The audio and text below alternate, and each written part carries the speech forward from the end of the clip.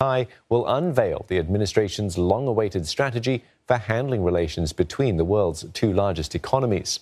She's expected to say Beijing has not honored its commitments under the Phase 1 trade deal signed last year. Ms. Tsai will lay out President Biden's initial steps to address the trade dispute. That will include plans to hold talks with China in the coming days.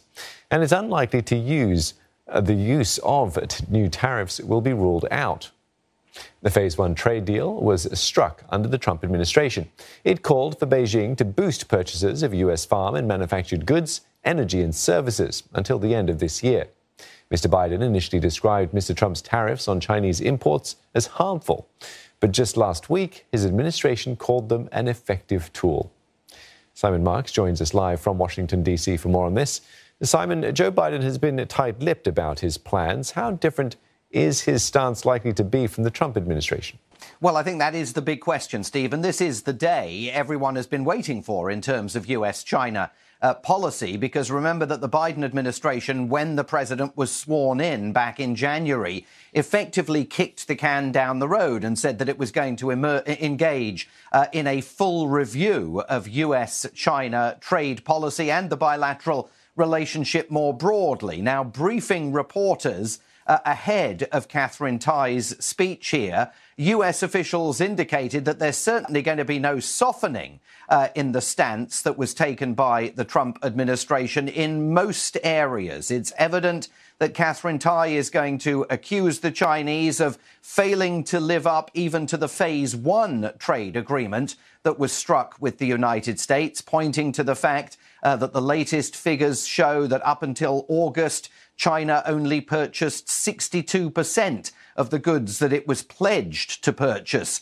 from the United States. There was talk of the concept of a Phase 2 trade deal being removed from the table. A little bit of daylight in there for some American companies who we think are going to be told that there will be circumstances under which they will be able to apply for exemption from some of the tariffs that are in place, although we don't know the terms of that application process or what the timeline for that looks like. But Katherine Tai clearly not abandoning in any sense the protectionist avenue on which Donald Trump put the United States while he was president. And it's evident that this is going to be a continuing approach to US-China trade from this administration that it inherited from the last.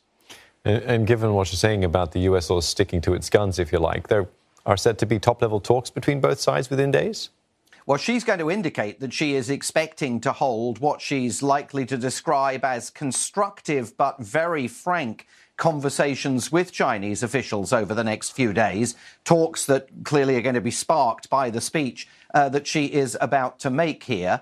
And it's also evident that in at least some of the language that Katherine Tai is using, she's very much parroting phrases that the Trump administration used. One top US official said, "We recognize that China simply may not change, and that we have to have a strategy that deals with China as it is rather than as we might wish it to be." That phrase is sort of ripped directly from the language that people like Secretary of State Mike Pompeo in the Trump administration were using towards China, and it may well be that that is no coincidence. All right, thanks for getting us up to speed. Simon Marks in Washington, D.C.